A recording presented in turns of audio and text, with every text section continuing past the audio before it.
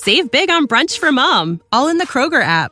Get half gallons of delicious Kroger milk for $1.29 each. Then get flavorful Tyson natural boneless chicken breasts for $2.49 a pound, all with your card and a digital coupon.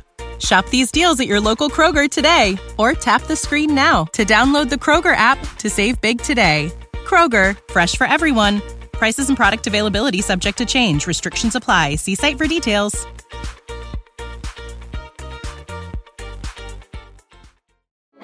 Support for this podcast comes from Frito-Lay and the 2023 Snack Bracket Championship. The Frito-Lay Snack-It Challenge is underway, and fans are voting on their favorite snacks to crown champion. We're talking about prime-time matchups between the best 64 snacks in the land. Will Ruffles Ridges reign supreme? Can Doritos defend their dynasty?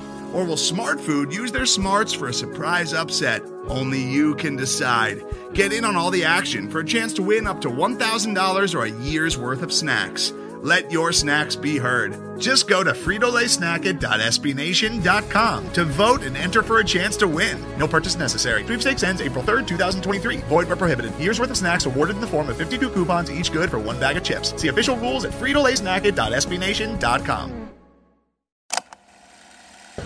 I'll start off by saying I'm bored, I'm broke, and I'm back.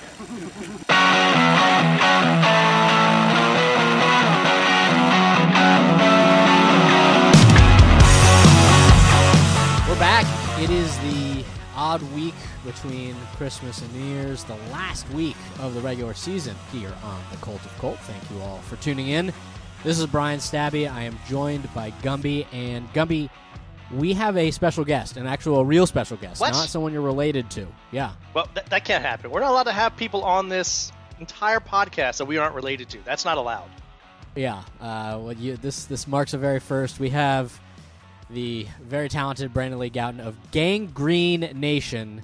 You know it well. He is an Eagles reporter, editor-in-chief, manager, co-founder of BGN Radio. Brandon, thank you for taking some time to chat with us today.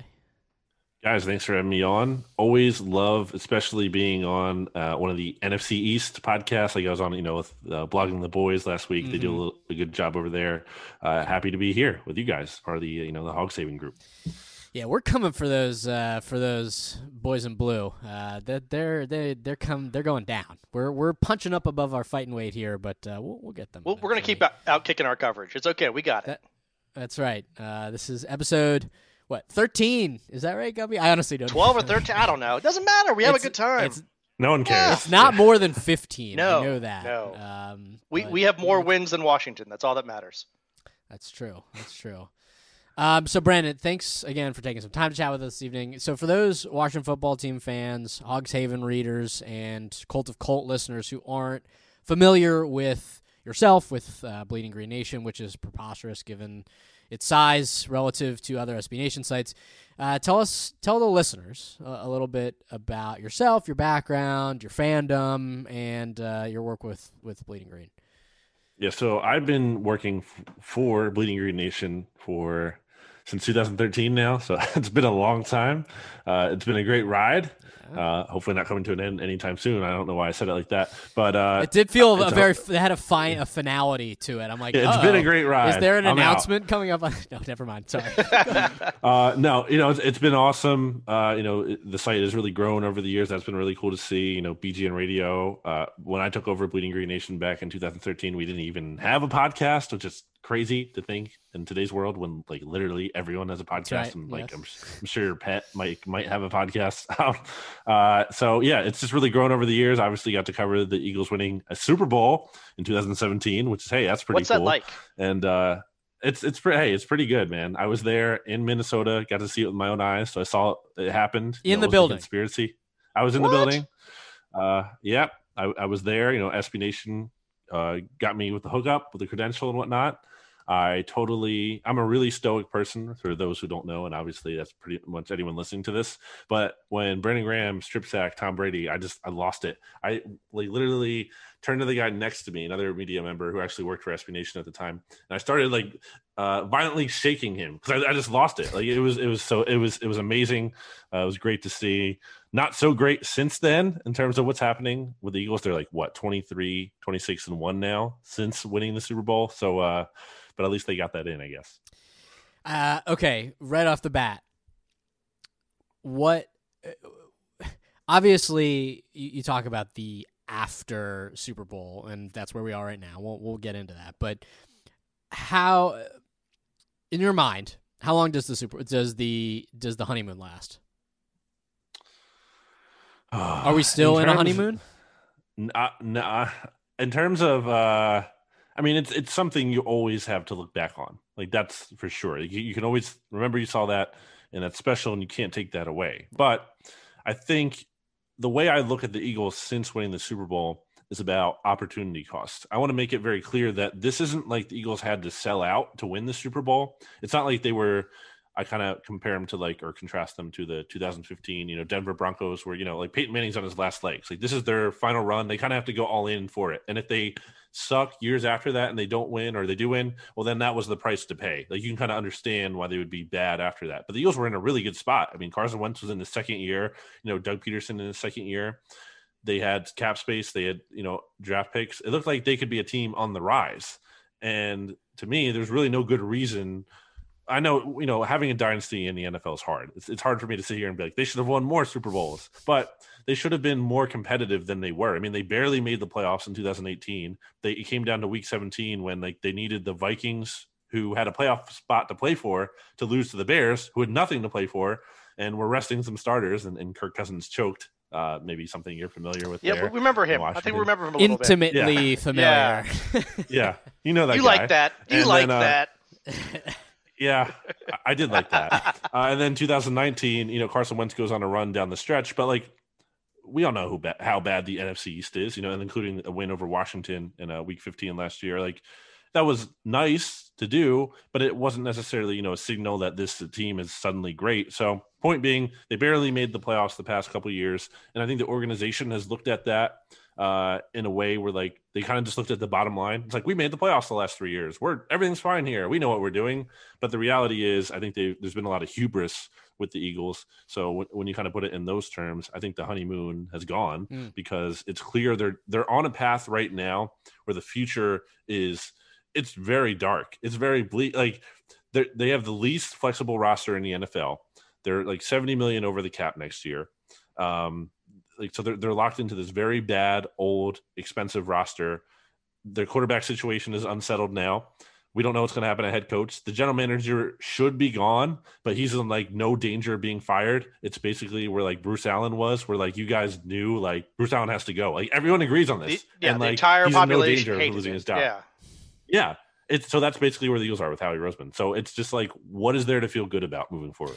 So we'll talk about the quarterback situation and the upcoming sort of offseason and the future outlook. But I guess to hone in on this year, it seems like you're saying that there was a cascading effect of bad decisions that got them to where they were. But what do you attribute as the major factors for this season's results, success, or lack thereof?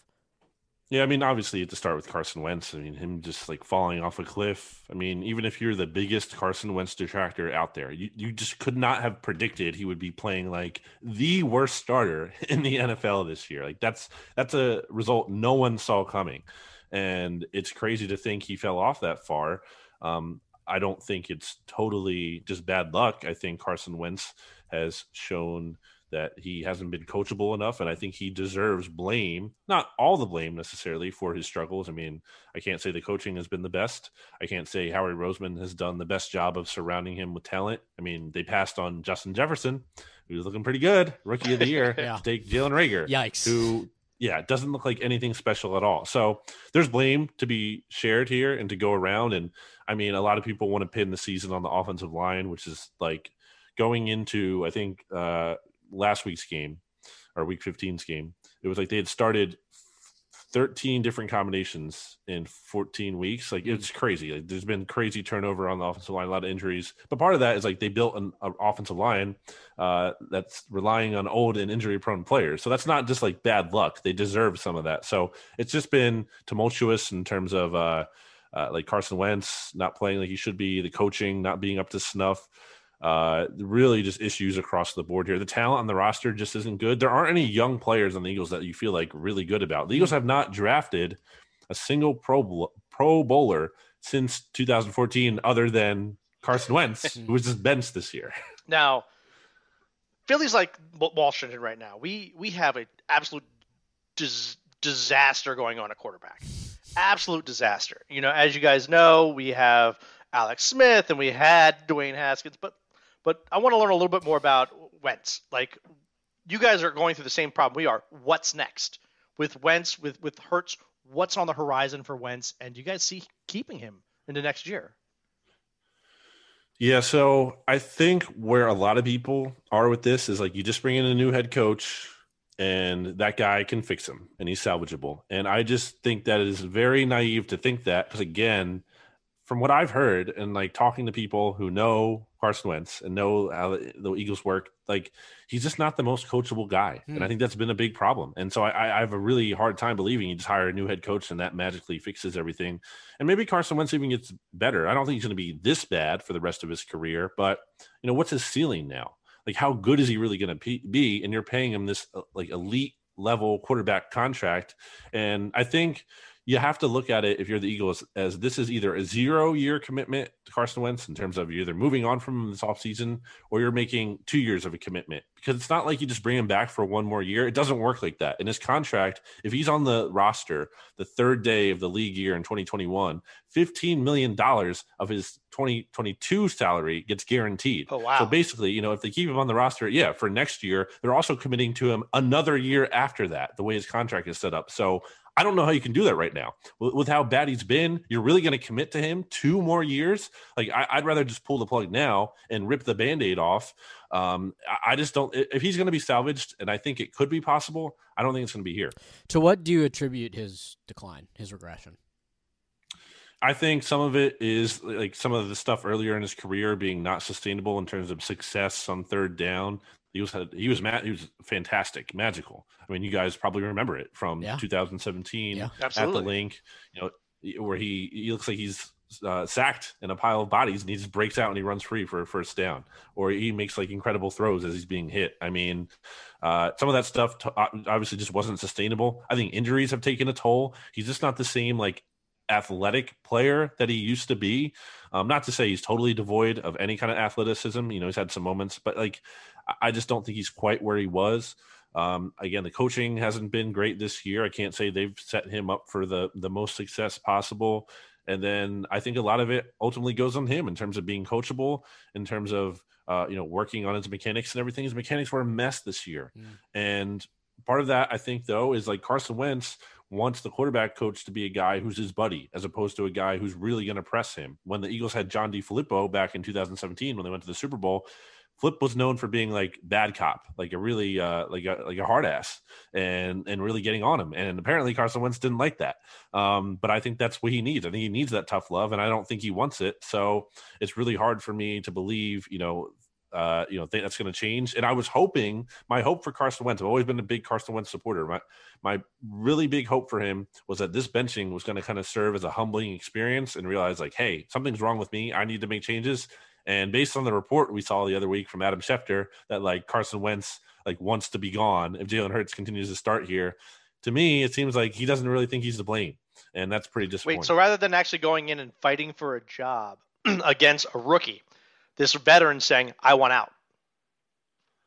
That's the report. I mean, wow. You know, there's people since have said like, oh, well, you know, Carson Wentz didn't say that. And I think Schefter came on local radio here and said like, I didn't get that from Wentz or his agent. But I mean, to me, it's like, that's coming from Wentz's camp. Yeah, sure. So like, that has to reflect how he feels to some extent. And yeah, I agree with you. It's like, he should be in the point where like, it's like, he should be saying, hey, I can beat out this young player. I'm better than this, but I don't know if that's where he's at. So, obviously, Washington is going to see Jalen Hurts this weekend.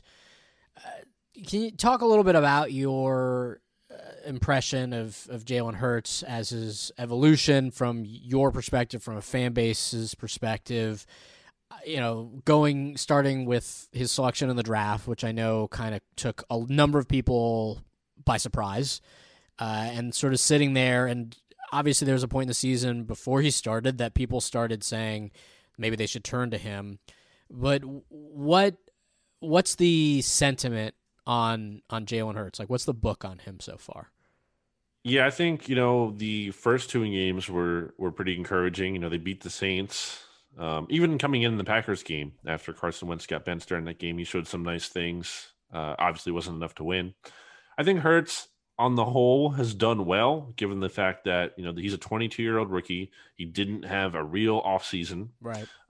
He came into an awkward situation in terms of, you're replacing the starting quarterback. And I already mentioned the offensive line has been in flux all year. So it's hard to get a full definitive read on him. I think he's probably kind of been about what you would have expected from him. I think there's been potential that you see here that you feel good about. I like his touch on passes. That's something Carson Wentz really lacks, just like putting touch on throws.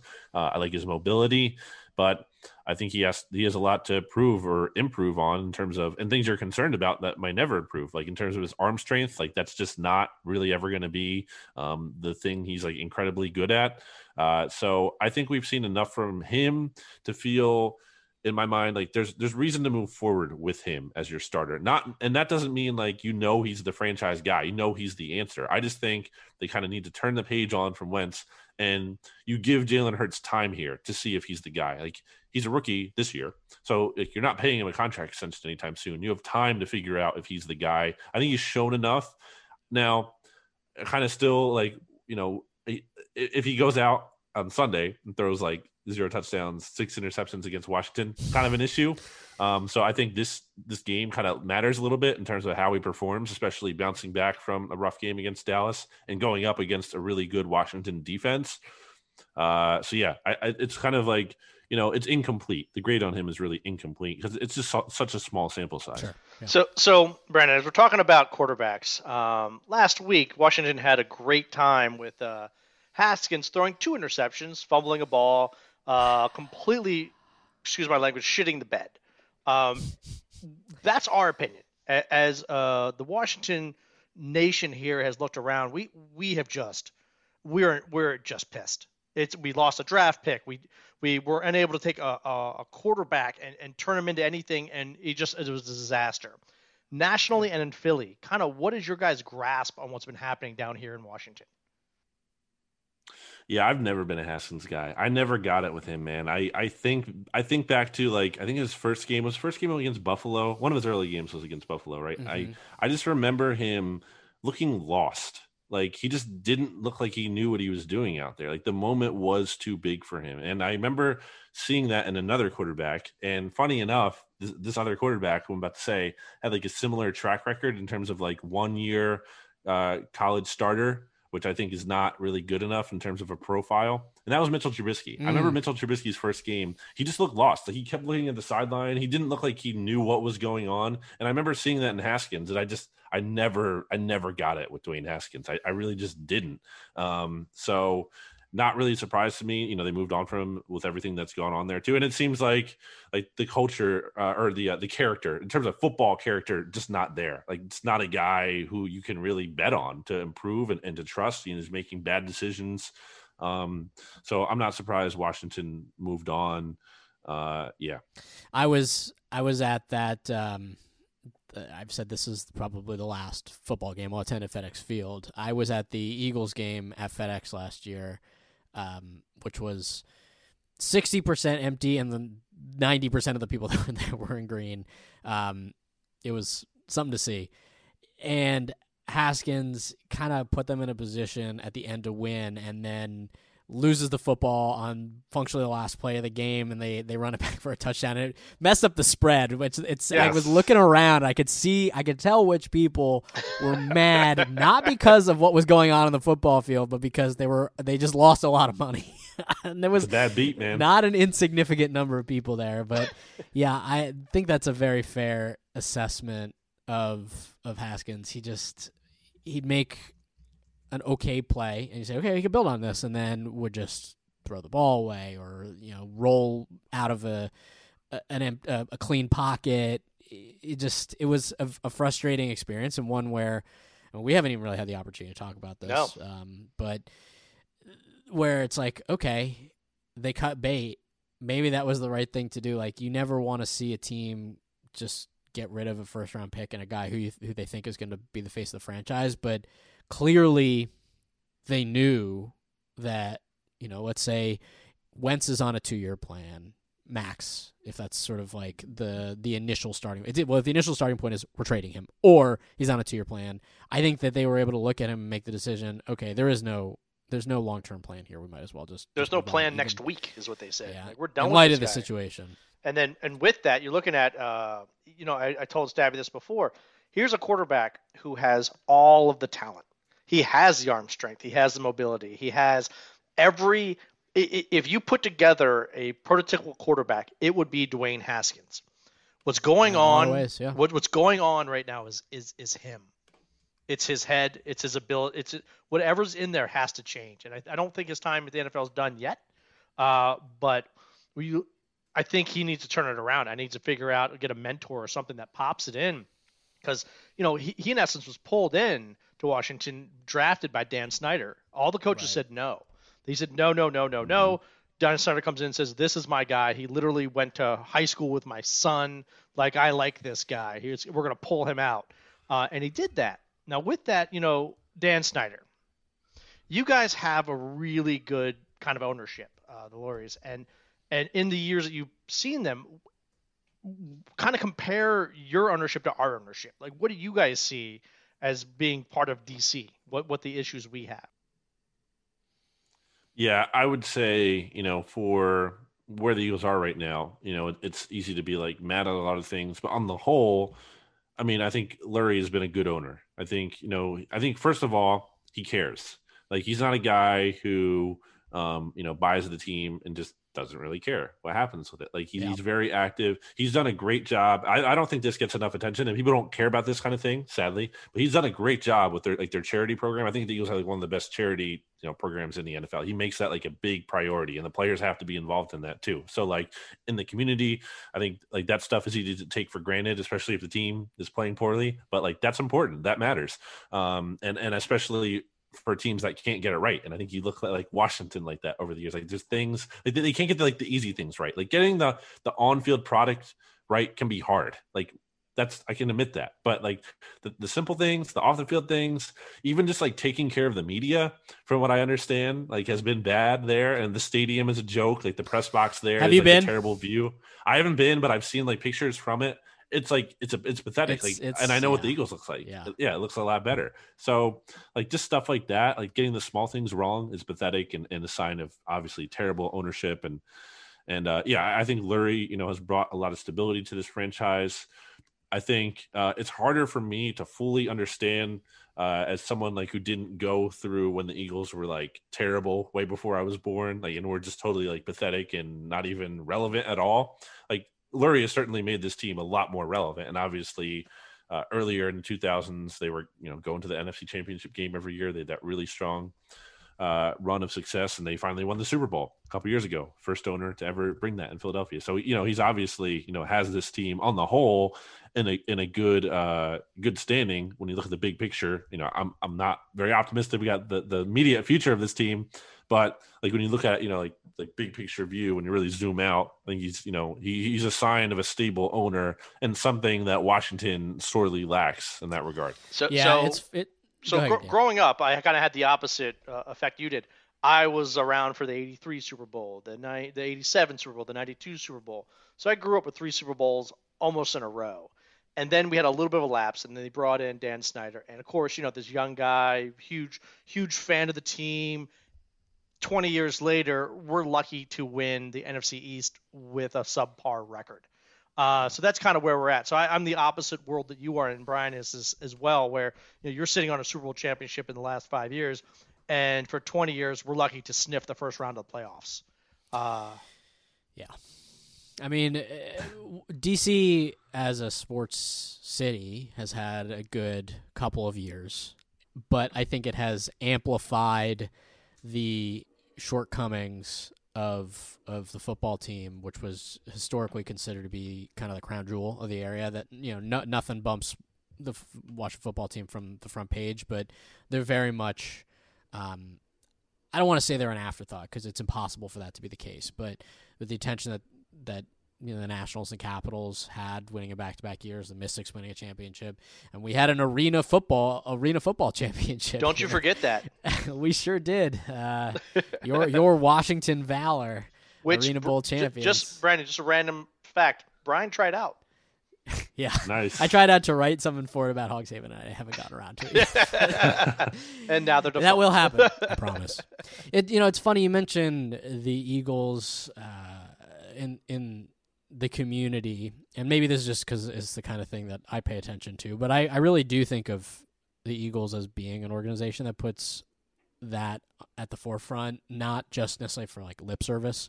I mean, Washington has, there are charitable guys on the team. I don't want to diminish any of that, but the Dan Snyder's charity was like it was seemingly to pay lip service to Native Americans. It's just like, when I think about Philadelphia in terms of a culture, I think about Chris Long, who I know was incredibly charitable.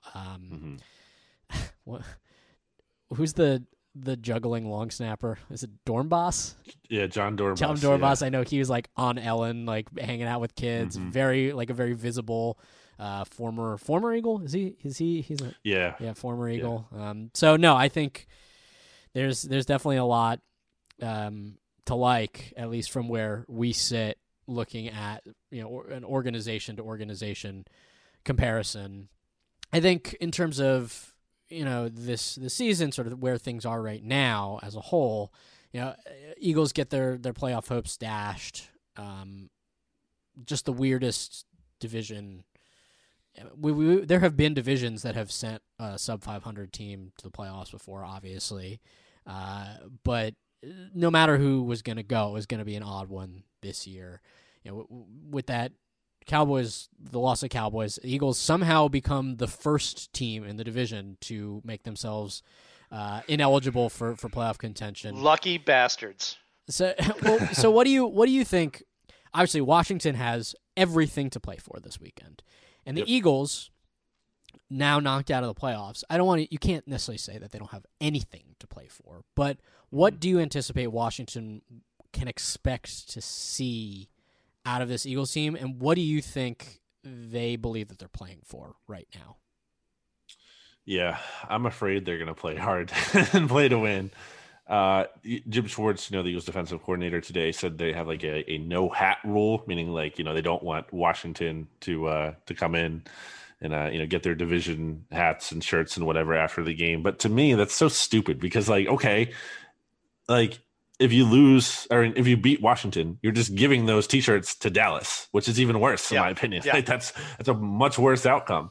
The team that just blew you out the other week. So, I mean, obviously, the tanking thing is always an interesting conversation because we all know that the players and coaches can't try to lose. They have careers.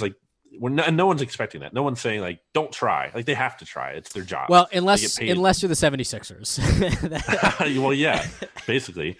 But basketball's a whole other demon when it comes to tanking. A whole other demon. Oh. Well, they did it right. They in terms of we're gonna play a bunch of young guys who aren't any good at all. Yep. So I would hope the Eagles kind of go into this game Alshon Jeffrey and Deshaun Jackson are not going to be back with this team next year. Everyone knows that. They have to get rid of them, even if they should be back, which they shouldn't. Just to clear cap space. To me, they should not even be active for this game on Sunday. I would hope the Eagles are playing the young guys, their draft picks, and their rookies. So I would hope that's the case. I don't expect that to be the case. I think they're going to be stupid and stubborn about it, and they're going to go out and try to win this game as hard as they can. And it's going to be frustrating because, again, I think there are many reasons why the Eagles should not win this game. First of all, if they lose, they have a shot at the number 3 overall pick. That's a big deal. It'd be great if they could get that. Number 2, any kind of starters they play in this game. I mean, let's say one tears an ACL. Well, great. Now that impacts 2021 for no good reason. So you're just getting hurt in a meaningless game. Another reason to lose is that you have an easier schedule for next year, just based on, the ranking. Instead of being 3rd in the division with a win, you could be 4th and get that easier schedule next year. So there are many reasons. There's every reason for the Eagles to lose this game. But I fear that, they're really going to try to end this miserable season on as good of a note in their minds as they possibly can.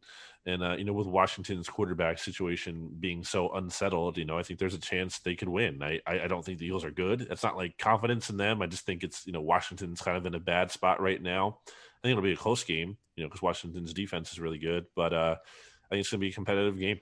Even our defense has got a problem with anybody who's mobile. Any quarterback that's mobile, that's like been our Achilles heel this whole season. Yeah.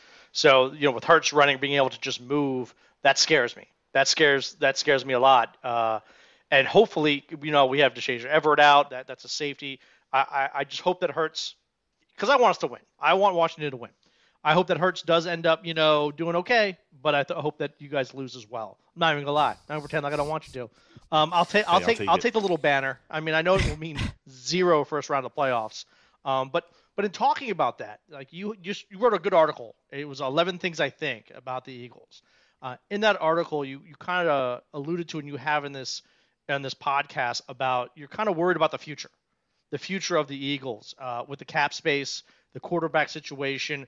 What do you kind of see what do you see the future as? Like, is the next year not going to be great, but maybe 2 years down the road, or is at some point in time a rebuild going to have to pop up? Well, that's like that's the crux of what the Eagles have to decide this offseason. I think they might just try to run it back, in part because I don't know if anyone wants to take these jobs. Like, I don't know if anyone wants to be the head coach here and be the GM here because, like I outlined, the situation is bleak. Like, this isn't like the Jaguars, who getting number 1 overall pick, have multiple picks, first round picks in the draft this year, least expensive roster in the NFL, youngest roster in the NFL. It's like not that kind of situation. It's a situation where things are bad, things are bleak. And I think ideally, if this is me making the decisions, I would clean house. I think that's what the Eagles need to do. I think they need to, because I think people can get lost in like, oh, Howie Roseman and Doug Peterson deserve to be here. Well, it's really not deserve. It's about like doing what's best for the team moving forward. And I think, again, a fresh start is needed here. I think they need to clean house entirely, not make these half measures that they're probably going to make. And I think the focus should be, as you kind of said there, Gumby, like it's not about next year. This isn't a 1-year fix. They're locked into the roster next year. They can't really, improve this offseason dramatically. They need to look at this in the long term. And that's really a reason why they need to get rid of Howie Roseman, their general manager, and make, changes here. Because if they bring him back, it feels like he has to be in the hot seat, right? I mean, things are going poorly. They're coming off whatever 4 or 5 win season, whatever it is here. Why would he be in a position where you can trust him to build long-term? First of all, when he created this mess, and also if he's feeling that pressure, he's going to need to make moves that are like win now moves to try to save his job in terms of thinking about the long term. So I think there's every reason to get rid of him and clean house and start thinking about like, we need to take steps that are going to put us in position to be good in 2022. Not to say I think like they can't compete in the NFC East next year, because it could be bad again for all I know, but like they're not going to compete for a Super Bowl next year. And I think that needs to be the goal, of course. And I think they kind of need to take a step back before they can go forward. Yeah, another one of the things you mentioned in that the things I think piece, which we will be sure to link to in this post. And anybody who's a fan of football and the Eagles, check it out. It's really good. Yeah, you guys got to check Thank it out. Thank you. Obviously, I'm saying this as a Washington football team fan, and we've seen the playoffs fewer times this decade than the Eagles have in each of the last 3 years. Does it not feel like, I don't want to say it's an overreaction to burn it down and salt the earth, but is there an element of does one Super Bowl mean you're that accustomed to success that if there isn't prospects next year that it's worth really starting all the way over? It's just interesting, I think. We're looking at this from a very different perspective, but is there kind of a way that the success requires ultimate success in order for success to be able to be measured or felt? I guess the way I look at it is like, I think people think of risk in an interesting way. Like, I think if people think of risk in terms of like oh, you can't move on from those guys too soon because what if they're good? And I don't think people think about risk in the way necessarily of like, well, what if you just keep holding on to them and then you're just delaying the inevitable? I think that's what people have to think about here. You can't just get caught up in like what they were able to do as much as what they can do for this team moving forward. Like what is the reality right now? And things are trending in a bad way. Again, they're 23, 26, and 1 since the Super Bowl. Is that like pathetic? No. But when you even look at a lot of their wins, I mean, just this season alone, they've beaten one starting quarterback. It's Daniel Jones. Like not the most impressive stuff. It's like the other guys are like Ben DiNucci, Nick Mullins, Taysom Hill. Like it's not great stuff here. You know, they tied Joe Burrow. And then even looking back to last year, like, okay, they beat Dwayne Haskins. They beat Daniel Jones twice. Like they haven't really had these quality wins, like even the wins they've had. So I think things here, my argument is things here are way worse than they appear on the surface. And I think that's going to continue to bear out if they just run it back and they stick with what they have. I think it would take impressive foresight and courage, and it's risky, and I might be wrong, but I think it would be like very forward thinking to be like, this thing is trending poorly. I need to kind of pull the plug now before things get even way worse. And I think Jeffrey Lurie isn't going to have the confidence to do that. And admittedly, that's not an easy thing to do, I think, as an owner in that position, but I think that's where he needs to be. I think he kind of needs to take that leap of faith. So it's interesting because it feels like this roster is very similar. It's similar in a lot of ways to the one that won the Super Bowl. There's a lot of guys from that team who are still on this team. So you project that out. You say, okay, we know that this is a roster that is capable of winning a Super Bowl because they did. They won one. So what in your mind then has changed the ceiling to being that they are no longer a Super Bowl capable squad? I think you just look at that year and it was really an anomaly in terms of where this franchise has been, like, and then just Howie Roseman's record as a whole. Like, they're not an elite team regularly, or, you know, and what teams are. There are some. It's not easy, to be fair. I'm not saying like, it's super easy. We all can't be the happen. Patriots. No. Yeah, exactly. But I think like he's kind of just like a 9-7, 7-9 kind of guy. Like that's where the Eagles are going to be with him, just kind of floating around there in the middle. And when you look at the roster, I mean, it's gotten older. It's one of the oldest rosters in the NFL. It's one of the most expensive rosters in the NFL. I don't think it's been managed very well. Like Alshon Jeffrey and Deshaun Jackson have like two of the biggest cap hits on the team this year. They're not giving this team anything. Like they've been hurt. They've been ineffective. And just even like your two best players, like Fletcher Cox, who I still think is good, but I don't know that he's like an elite difference maker that he used to be. He's not at his prime. He's not at his peak anymore. At his prime, Carson Wentz, utter beast. And he's still good. Yeah. Like he, made the Pro Bowl this year. He's not bad, but he's not like when was the last time I thought at times this year like he's really taken over a game and actually helped them like win the game, because he used to be able to do that. A couple years ago, I think he beat Washington single-handedly. Just about. He did. Yeah. I think it was like week 17. Yep. That was when Josh Johnson was starting. Absolutely. For you guys. Legend. Every time. It was awesome. Bow down to this king. It's been a while. And then, Carson Wentz, obviously. I mean, that's the biggest thing. I mean, he's your quarterback. He's your starting quarterback, playing like an MVP candidate in 2017. Could have won the MVP. Probably would have if he stayed healthy. Now he's playing like literally the worst starting quarterback in the NFL. That is not hyperbole. You look up like any kind of statistics, and I thought it was funny, like going back to when Dwayne Haskins was benched earlier this season. I looked at Carson Wentz's stats and I compared them to Dwayne Haskins' stats at the time he was benched, and like Carson Wentz is like worst in all these categories. So like, that's how bad he's been this year. And again, we can talk about what his future is. But right now he's really bad. And it's just, so I think a lot has gone wrong here. The coaching has obviously fallen off as well. Roster management. The drafting has just been terrible.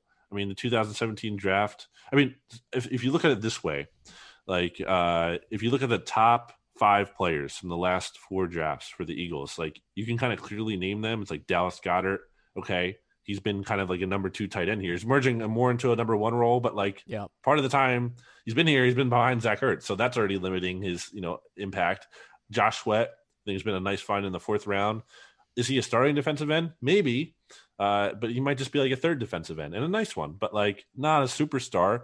You look at like Jordan Mailata, who they took in the 7th round. He looks like he might actually be a starting left tackle in the NFL, but he still has a way to go. So we'll see how that one goes. Miles Sanders was a good pick, but he's a running back. Like if that's one of your best picks, like, okay, great. Like running back, most fungible position in the NFL. Right. So they have this, and Derek Barnett is probably their 5th guy there. And like, I think Derek Barnett has been fine. He's not been great. He's been fine. Maybe the Eagles probably should have taken Jonathan Allen instead. So it's just like there aren't young, exciting players here like that. They have not built a core. So there's really just not a lot of reason for hope. Now, talking about Sunday Night Football, we're playing each other. Now, obviously, I forgot. Can I just say real quick how ridiculous it is? Yeah. Why did this game get flexed? What are we doing? Apparently, Washington still has the ability to get eyeballs on Sunday Night Football. It was news to me, too, but... 8 people? 9 people? Who's watching? Okay, I digress. It makes no sense. Us get flex make 0 sense. I got to go to bed. Come on, man. I know. Like, I got to... Monday's the first time I really have to go to work in a while, and they're doing this to me on Sunday. Yeah, but it's brutal. You look at it now, coming into the game, we're talking about a late night game, and both Philly and Washington don't play well under the lights right now anyway. Last time the Philly and Washington played under the lights, really enjoyable. Michael Vick tore us up for like 1,000 yards that day. But in that process, let's talk about this Sunday. Yeah. This Sunday, looking at what is the Eagles' greatest strength, and how does it match up against, obviously, our defensive line is our greatest strength. So in that process, how do you see all this unfolding, Brendan, on Sunday night? Yeah, I mean, typically I would say the defensive line for the Eagles, although it's kind of hard right now because Cox is hurt. There's no good reason he should be playing in this game, like playing through pain just to play in this meeting week 17 game. No, don't do that. Like, again, sit out, get healthy for the future. Derek Barnett is hurt, missed last week's game. I don't know if he'll play. Josh Sweat went on injured reserve last week. So the Eagles are kind of – usually the defensive line is their strength, but it's kind of banged up. So I don't even know if they can count on that. The rest of the defense is certainly not a strength. Like Darius Slay is a good corner, okay, but they have like no other cornerback on the other side. Or they do if they put Jalen Mills down there, who's a flawed player, but then they don't have any safeties. So like the defense is just depleted with injuries right now and a lack of talent in general. The offense – the best thing I feel about there is Jalen Hurts' mobility. Now, he kind of got like banged up a little bit in last week's game. He'll play this week, but I wonder if he'll be limited by that because it seemed like he kind of might have been at the end of the game last week. Miles Sanders is really talented. If they commit to the run game and they can get it going and the offensive line can open some holes, then sure. He's a home run threat too. Like that's a big thing with him. Like he might not be able to necessarily constantly grind out, 5 yards and keep that going all game long, but he's going to hit that home run ball. And that'll be a big deal if he can break 1 or 2. So you can look out for that. Again, Hurts' his mobility. You guys said like mobile quarterbacks have hurt you guys. Really, to me, when it comes to like forecasting the game, though, it's just like what is going on with your quarterback situation? Because if Alex Smith plays and he's like healthy enough to play and lasts through the game, I think Washington probably will win because I'm counting on him to like not make dumb mistakes. He won't like turn the ball over drastically all game long, and he'll do enough. And Washington's defense will do enough to eke out this game, to scrape out this game. But I mean, if it's Taylor Heineke in there, like the one thing the Eagles have been able to do again is like beat up on some of these bad quarterbacks or beat them. But that's our XFL guy right there. Are you kidding me? Yeah. Old Dominion. Oh. Makes you feel good, and the whole season we've been worried about Alex Smith's leg like it was porcelain. So don't worry, we're just as nervous as you are. Yeah, it's gut wrenching. So I guess we're really looking forward to this game. Is there a guy on the Eagles right now that you feel like either doesn't get enough attention or has the potential to be a game changer on Sunday that people should look at? No. Fair enough. Fair enough. That's part of the problem. Fair enough. That's honestly part of the problem about this team. Like, there's no one that gets you really excited. If I'm like, stretching, like I'm trying to find an answer for you guys, I'm looking at like Quez Watkins, who's a 6th round pick by the Eagles this year. He's made some big plays the past couple weeks. He has some speed. And just in terms, too, of a guy who could actually potentially be a long-term piece, you're looking at someone like that maybe. But again, I don't even know if he's going to play because the Eagles might be wasting snaps on Alshon Jeffrey and Deshaun Jackson. So you're kind of looking at that. I mean, yeah, there's just not a lot to feel good about and to be excited about in terms of like, oh, at least we have some young guys that are on the rise. It's not really the case here. So if you had to buy, you were made to buy one jersey of a player on this team, who would it be? Yeah. Brandon Graham. Didn't even take it. You didn't didn't even hesitate think at about all. that when you had that. I love Brandon Graham. We have the same first and middle name, so that's cool. There you go. Like brothers. Same initials then. Yeah. So Brandon Graham to me is underrated in terms of like he's an all-time Eagle. He's a great family guy. If you guys ever get a chance to watch All or Nothing, from Amazon last year, he was featured heavily in it. Just a great family guy, very positive all the time, keeps the energy up, goes out and busts his butt every single week. Like that's a guy who's never dogging it. He's giving maximum effort. Actually, that's one of the biggest things I want to see in this game is Brandon Graham. Like he has never gotten a Pro Bowl until this year. So he got that milestone finally. And he also has never had double-digit sacks, and he's at 8 right now. So I really want to see him get 2. Like that's the only thing I want out of this game. I want the Eagles to lose, and I want Brandon Graham to get 2 sacks so he can finally get to that 10 mark because like that's basically the best silver lining that we can come up with this season. But yeah, it would be Brandon Graham. 55 is a good number. I feel like too. That's it's a it good is. That is jersey a to good have. number. The double-double's good. Yeah. It's a good number, and he made the biggest play in franchise history when he strip sacked Tom Brady. So I think it's Brandon Graham, no question. That's fair. Now, of course, hopefully, if he gets a sack early on and we're decimating you guys, Alex Smith will just pull a good old Favre and just fall on the ground for him. Yes. Yes. You're welcome. I would love that. Now, 3 questions, and this is going to be like shotgun 1, 2, 3. I got 3 for him. I got 3 for right. you. What are your predictions for this game? Who do you think actually wins the NFC East? And number 3, I'm coming to Philly. Where should I get one? One? A cheesecake. I mean, a cheesesteak. A cheesesteak. Cheesesteak. All right, so I have answers for all these. All right, Okay. so Eagles win this game, unfortunately. Ooh, okay. Score? I mean, look, give me a score. I don't want. Let's say like, I mean, they can't really score a lot of points, so it's going to be like I'm going to say like 17-16, like real frustrating, like last second touchdown. That would be very on brand for Washington. And an look, obscenely bad field goal out of nowhere that no one wanted. Yep. Yeah. Or that. Yeah, no one's going to be happy about it. Trust me. I don't want it to happen. And then second question, Who wins the East? was who wins the NFC? So then, therefore, it would not be Washington. Right. It would be. I think it's going to be the Cowboys because that's the most frustrating result is to like hand the Eagles be like, oh, we beat Washington. We didn't let them clinch. Okay, well, you just handed the division to Dallas. Like, great. And I think that's actually the worst outcome. I would argue that's the worst outcome for any NFC East fan. Yeah. In terms of like, if your team can't win the division, let's say like Washington can't win. Like, who would you rather win? Like the Giants or the Cowboys? To me, it would be the Giants, like in terms of who should, or it's more favorable. The Cowboys winning is the worst because like they already have their quarterback. Like they don't need this super high pick. Like get into the playoffs. It's your first year with Mike McCarthy, and you can kind of like build on this going into next year, and you can kind of feel good about things. So I think that'd be terrible. To me, the best team to win would be Washington because I think you guys have a scary roster in terms of your defense and whatnot. You're just missing the quarterback. And if you get into the playoffs, that obviously kind of hinders your ability to get one in the draft potentially. So that is true. Yeah. I hope Washington wins for that reason as well. And then on the third question, the cheesesteak, to me, I swear by this place. To me, like a lot of people will say, like Jim's on South Street, and I think Jim's is fine, but there's another place on South Street called Woodrow's. And to me, it is the best cheesesteak in Philly. I try a lot of different cheesesteaks, and I always come back to Woodrow's Sandwich Shop. They're not a sponsor, but they should be for how much I plug them. People who have listened to BGN Radio, because I've talked about this for years now, have gone there. They've tweeted me, like unsolicited. They've just tweeted me screenshots or like the picture of their meal. To me, it's immaculate. They use truffle.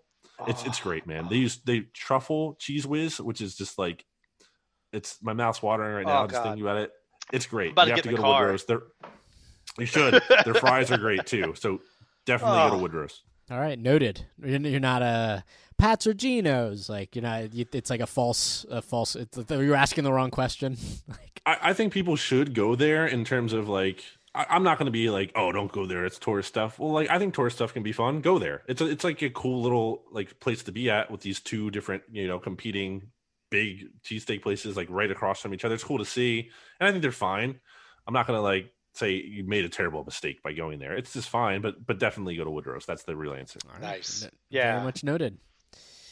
All right, well, Brandon Lee Gouton, thank you so much for taking some time to chat with us. Really looking forward to this weekend. Hope that you are right, but no, I don't know. Like it's an odd one this year. I mean that understates it. Brandon, what are you working on? Where can people find you? What's going on with you? Yeah, just keeping it going at bleedinggreennation.com. Follow the podcast at BGN Radio. Doing more exciting things in terms of not talking about the Eagles, but still talking about the NFL, potentially Washington still, and then just the league as a whole on the SB Nation NFL show, which we launched this year, which is really cool. So we'll have to get you guys on there. Maybe if Washington wins the division, we'll see how that goes. So just all that basically. And thanks for having me on. Really, really appreciate it. Let's do it next year.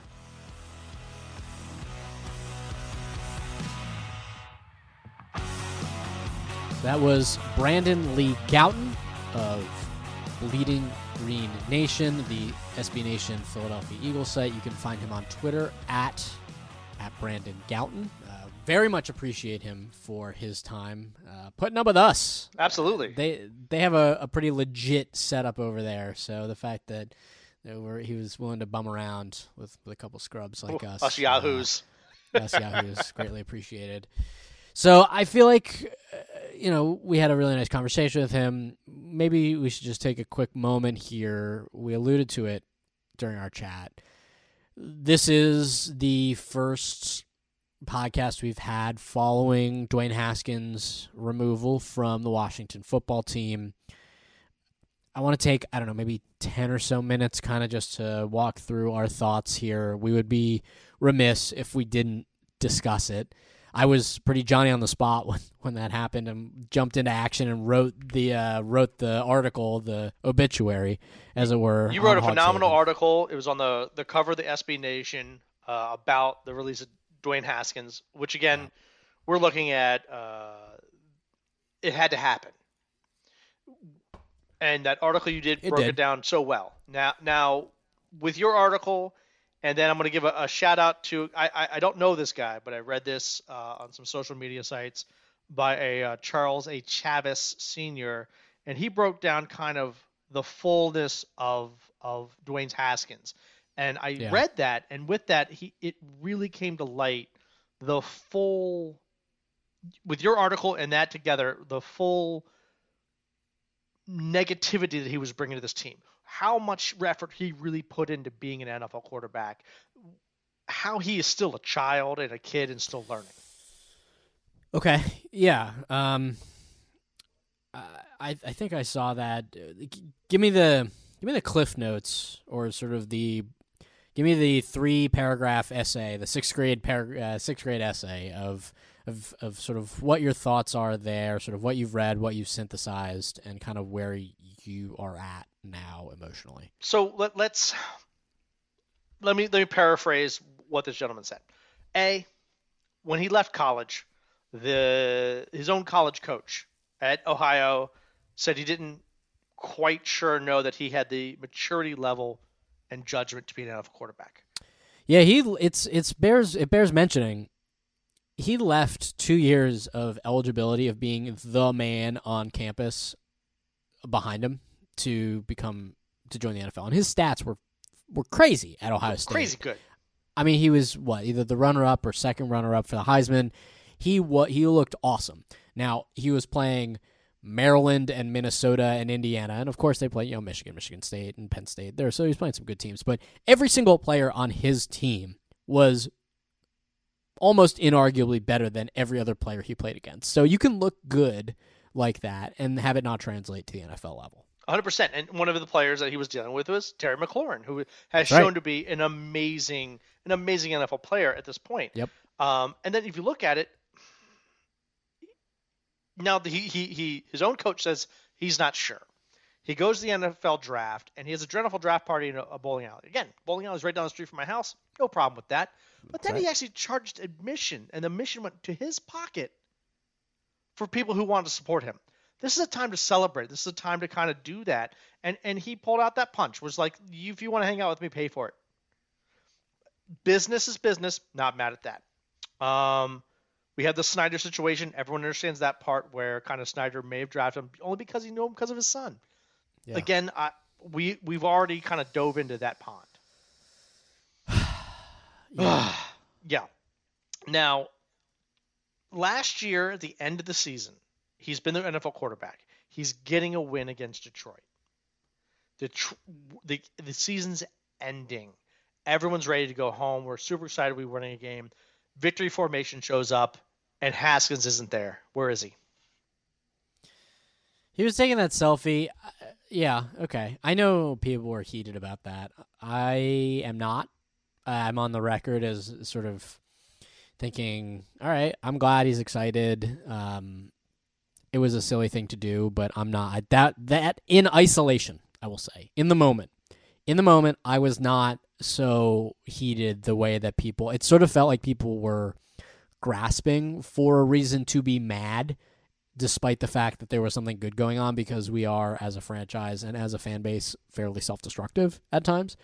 But now, within context, within the big picture, it doesn't sort of feel the same way that it did then. And maybe that's me, and maybe that's other people projecting and connecting dots where they aren't there. But point well taken. Point taken. And I think you're right. Again, everyone makes mistakes. And I'm okay with the mistakes. I said last week that him going to a strip club, if it was a strip club, not a big deal to me. It was that he did it during COVID without a mask. But again, it's the entirety of all of these together. So we have the victory formation he missed. And I think more as a person, you want to enjoy that. And he missed that. Then when this, they talk about training camp and how Thomas Davis tried to take him under his wing and say, I'm going to try to, I'm a veteran. I can take you and turn and make you an NFL player. I'm going to be your mentor, which is something obviously he very much needed. And in essence, he said no. He said he had no idea what Thomas Davis was talking about, and he turned his back on an NFL player who I think actually Thomas Davis may have just retired this year. He just retired today after this game. So here's this amazing veteran linebacker who's done so much for the league, so much for our team, and then Haskins just says pretty much, get lost. I don't want to be around you. And that's sad. Yeah, it is sad. And he showed up at that training camp very much out of shape and had not really learned the playbook. We all know they've had to dumb down the playbook for him this whole season. He has this little armband, but you have Smith and our XFL guy, and they're using the full playbook, but they dumbed down the playbook for Haskins, that's a well-established fact. And I always thought because he just, he wasn't sure, or he wasn't quite getting it, but it sounds like he just wasn't putting in the effort. Yeah, and Brandon touched on that, namely that he just kind of he had a tendency to look lost. We saw that in this game against Carolina. I feel like a big dumb idiot for picking them to win. I knew deep down in my gut that I was going to regret that decision, and boy, did I ever. Really, what is there to say about that Carolina game? There really isn't anything to say. You can't expect your defense. I mean, they say defense wins championships, but they played well enough where even a mediocre offense should have been able to get them enough points to win that football game. There was, at some point in time, I think it was Carolina had 25 minutes of possession, and Washington had 11. You can't win like that. You cannot win like that. You can't win like that, especially if your defense isn't scoring touchdowns. No. And Washington's defense this year has scored touchdowns, but you can't count on it to happen every week. That can't be the game plan. The game plan can't be, okay, let Montez Sweat do something unhumanly good and he or one of his teammates will score points. So yeah, I mean, I don't know. I feel normally I would say we're doing a disservice to the listeners by not talking about the football game, but I really don't feel like there's anything to add that would be worth their time. We all saw the game. We all saw the game, and we all know that Ron should have pulled Haskins earlier, and we know this. And I don't want to harp on it, but before we close the book on Haskins, I kind of want to give everybody who listens to us have a full understanding of why. Yeah. We have to close the book, and then you look at that where he earlier this year he went from first string to third string, and so the next day that they had practice, he tried to call in sick for the next game. I mean, actually not the practice, next game he tried to call in sick. This is your NFL quarterback, and you try to call in sick? What? Yeah. No, that's not what this happens. Then right after that, he's a third-string quarterback, and they go play the Giants. They're under COVID rules and watches, and this is the first COVID one he broke, where they had all these rules and regulations ahead, and they said, don't invite friends, don't invite family. And what does he do? He books a suite for himself and a suite for all his friends and family across from him, and actually proceeds to hang out with them in a closed environment the night before the game. Right. First COVID break. And gets fined for that. He gets fined for that. But again, we're talking about a consistent issue with what's actually happening here. Then you turn around and you have a party for your girlfriend. Your girlfriend has a party. It may or may not have been a strip club. There's been a lot of back and forth on that. But you go. COVID. Not only does your coach have cancer he's recovering from, you have a quarterback that has 11 surgeries. We talked about this last week. Yeah. But not only that, he let everyone put it on the internet. Like, he let people put it on the internet. Like, he got but by what I hear, and I could be wrong, he was even tagged in a couple things, and that's kind of how this all got out. And he was okay with that. Yeah. And then after all that happens, we are kind of looking at this doom scenario where he comes in and that was not a quarterback that played this past weekend. He had a lot of pressure. The expectations were extremely high. Some of them, I mean, the expectations and the level of that he had to perform to is extremely high because he had put himself in a hole. He did. Before the game even started. Before the game started, yeah. And he had to outperform some pretty lofty expectations. He didn't even come close. Frankly, it almost seems like it should have happened earlier, at least in that game. I know there were some people being like, oh, they should have cut him last week. I mean, that's a hell of a statement to make. I can't say I disagree.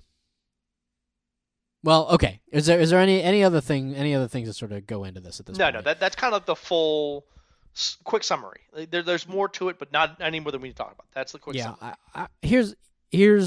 Here's where I land, and that is, I'm just really disappointed. Like, I'm not mad. I'm disappointed. I feel like Dwayne Haskins, I don't want to say he's a victim of his own success in that he was so talented at Ohio State and he put up such gaudy numbers. And, college, we know, is not the NFL. High school is not college. College is not the NFL.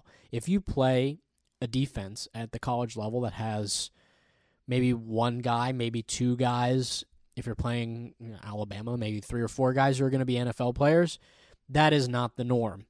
The majority of the guys are going to play. This is the last level of football that they're going to play. And if you are better, if you're good enough that you are an NFL talent, you're going to look really, really, really, really, really good. Obviously, there were those jokes years ago with Cleveland when they were just so woebegone about how Cleveland saying, "Oh yeah, we want Bama, we want Bama." It's like, well, of course you're going to beat Alabama. College is not the pros. So Dwayne Haskins, he leaves college early. He had been nothing but the man his whole life. All IAC. He was all all met at Bolus, goes to Ohio State, beats out Joe Burrow. I mean, if you're him, of course you're going to believe what people are saying about you. You're going to, he's young. I don't, anytime a guy doesn't buy into their own hype, I think is more anomalous than average. I think more often than not, guys at this level, Dwayne Haskins was probably the best football player that Dwayne Haskins ever knew until he walked on this field. Until he got to the NFL. I'm sure people were telling him his whole life, you're going to be great. And he probably, I mean, I don't want to question his work ethic. It's fairly well documented at this point that it was not fantastic in Washington, but anything leading up to that point. And, maybe he was coasting at a level that was not as rigorous as the one that he's at right now. And you develop bad habits, and those bad habits compound. And clearly, somewhere along the way, something like this happened. And we talked about this a little bit last week. I'm sad. I'm sad for him. I wanted to see him succeed, not just because I wanted Washington as a football team to succeed, because I wanted them to be more watchable, because I wanted sort of like the misery to end. Yeah, I wanted to see Dwayne Haskins, the football player, the person, to succeed. He seemed like the type of guy who wanted to but did not know how to succeed. And ultimately, he got chances. I think a lot of this falls at his own feet. Obviously, there are extenuating circumstances. There are circumstances that a lot of people have had to deal beyond just him, but some people at that point in their life are just able to cope better than others are. And Dwayne Haskins, I think, he didn't lacks cope. Some of the. He lacked some of that of the ability to be an adult. The ability to understand the surroundings, the ability to see past. Now, again, he's 23 years old with millions of dollars and a lot of dumb people around him. And again, and we said this last week. Absolutely. We were dumbasses at his age. We're still dumbasses now. Absolutely. I am not equipped to be an NFL quarterback in terms of talent, in terms of demeanor. Most people are not. But he is. He has every tool needed except what's on top of his shoulders right now. Yeah. Right now. And I say that right now, lovingly. Hopefully he can find a way to pull this all back together. And I hope he turns out okay. I hope he has a good career. I hope all that happens. I do too. But I do too, and I really don't even care where it is. If he goes if he goes to Dallas, he's not going to Dallas. But if he goes to Dallas and has a good year, a good career, am I going to be a little bit bitter? Yeah. Hell but do I want to see him succeed somewhere? I do. If he goes to Dallas, I just want to see him lose twice a year. Yeah, exactly. Twice a year. That's really all it is. Do I think it's going to happen? I think some team may bring him in as like a reclamation project. But I don't know. I don't think we saw anything in the Dwayne Haskins era that says to me he is a capable NFL quarterback. And that's a massive indictment. And I know that I've sort of written him off. I mean, clearly the team has decided that he's not the right fit for them. Yeah. But I don't think there have been better NFL quarterbacks who have not gotten opportunities to succeed or not succeeded. I mean, I think about a guy like someone that they were discussing potentially bringing to Washington a year or two ago in Josh Rosen, who similarly was a first-round pick, didn't have a great set of circumstances for the Cardinals. Yep. Lee gets jettisoned, goes to the Dolphins, gets jettisoned, and is now. I mean, it's not going to happen for him. No, I mean, it's over for him. It's over. I think he's probably, if we're doing sort of an apples to apples comparison, I think he's probably a better quarterback than Dwayne Haskins is. He is shown to be a better quarterback than Dwayne Haskins, and he's done. He's done. And if you look at what Haskins did on Sunday, oh my God, there was no rhyme or reason. No, I mean, he had one good play. He had that pass out to Steven Sims, and on the very next pass, he threw an interception. But I want to discuss that play. That's a great example. So when you go up as a quarterback, you have your little wrist thing. He's reading off of it, and he knows A, B, and C. And of course, he is staring down receivers left and right. Yeah, Everyone knew where things were going. That's why he got intercepted so much. It wasn't hard. And the defense has come back and said they saw it. The Carolina defense said, "Hey, he was staring people down." Now the other end is that when the pocket broke and he started scrambling, and he could see someone downfield, all of a sudden it was his natural talent that was available there. His natural talent. He didn't have to think. He just had to throw, and he did it. yeah. And he showed what could be, just not what's going to be here, not with Washington, because he needs to tap into that the way like Aaron Rodgers does, the way Tom Brady does. These are legends because they are able to just take it and not think. They can read, boom, read, boom, and he can't do it right now. Yeah, and then on that very next play when he threw the interception, he had a perfectly clean pocket. He what was it that Darnold who said that he saw ghosts or something that made all that media. He saw ghosts, he heard ghosts, he felt as though there was pressure coming, that he had a little bit more time. He panicked, he scrambled, and he made a terribly ill-advised pass. And I think that circumstance, that 2-play run really sums up the Dwayne Haskins experience for me, where it's like, okay, there's a glimmer there, but maybe fell backwards into it, and then immediately followed by just like a predictable catastrophic failure. So yeah, I mean, it is kind of jarring. I think we knew that they were going to move on from him one way or another. I mean, your peek behind the curtain at Hogshaven, when we know something is coming, we pre-write an article. At least we put the bare bones of the article together so like we can get it out quickly. We did not have something pre-written for this. As soon as I saw the tweet, I was like, oh God, I got to write. And so I jumped right in right there. But I don't know.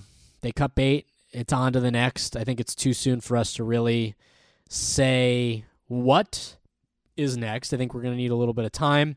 There's obviously a very significant football game this weekend. Why don't we give our predictions and close things out? Sounds good.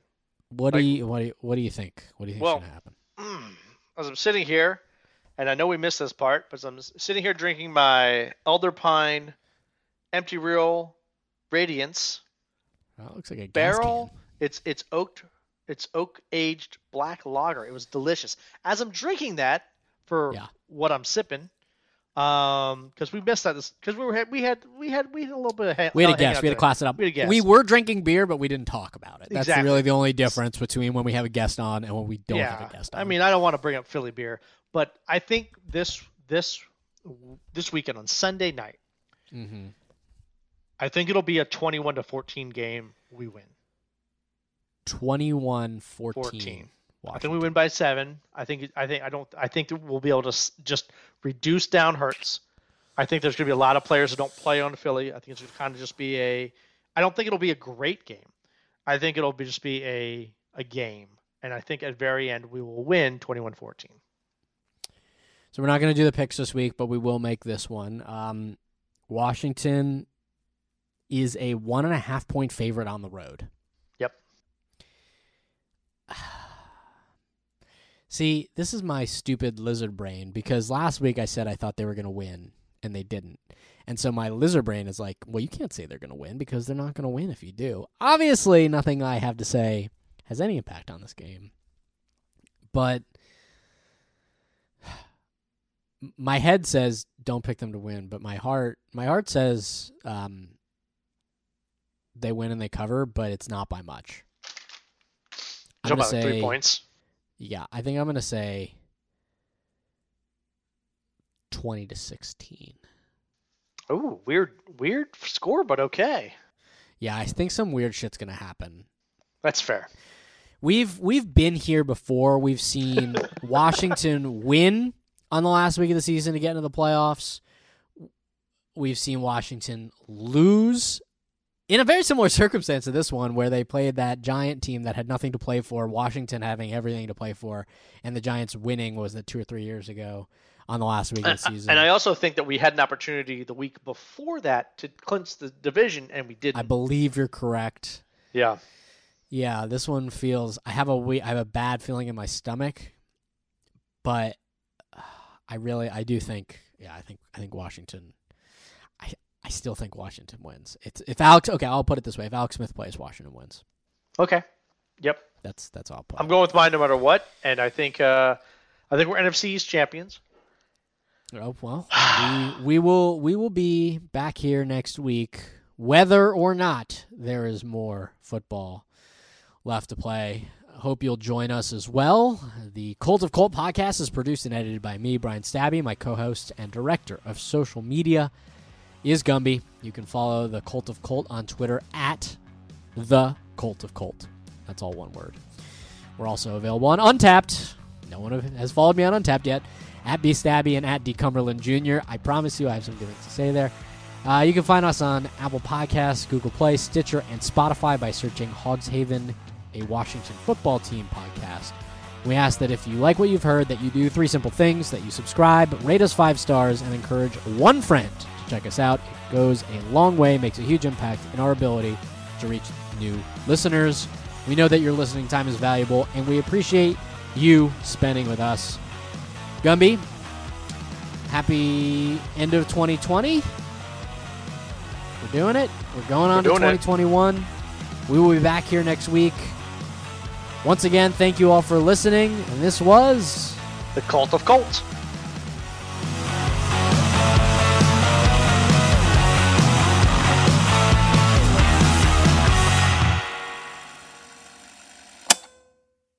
Save big on brunch for mom, all in the Kroger app.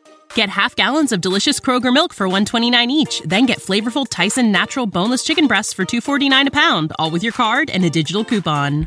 Shop these deals at your local Kroger today, or tap the screen now to download the Kroger app to save big today. Kroger, fresh for everyone. Prices and product availability subject to change. Restrictions apply. See site for details.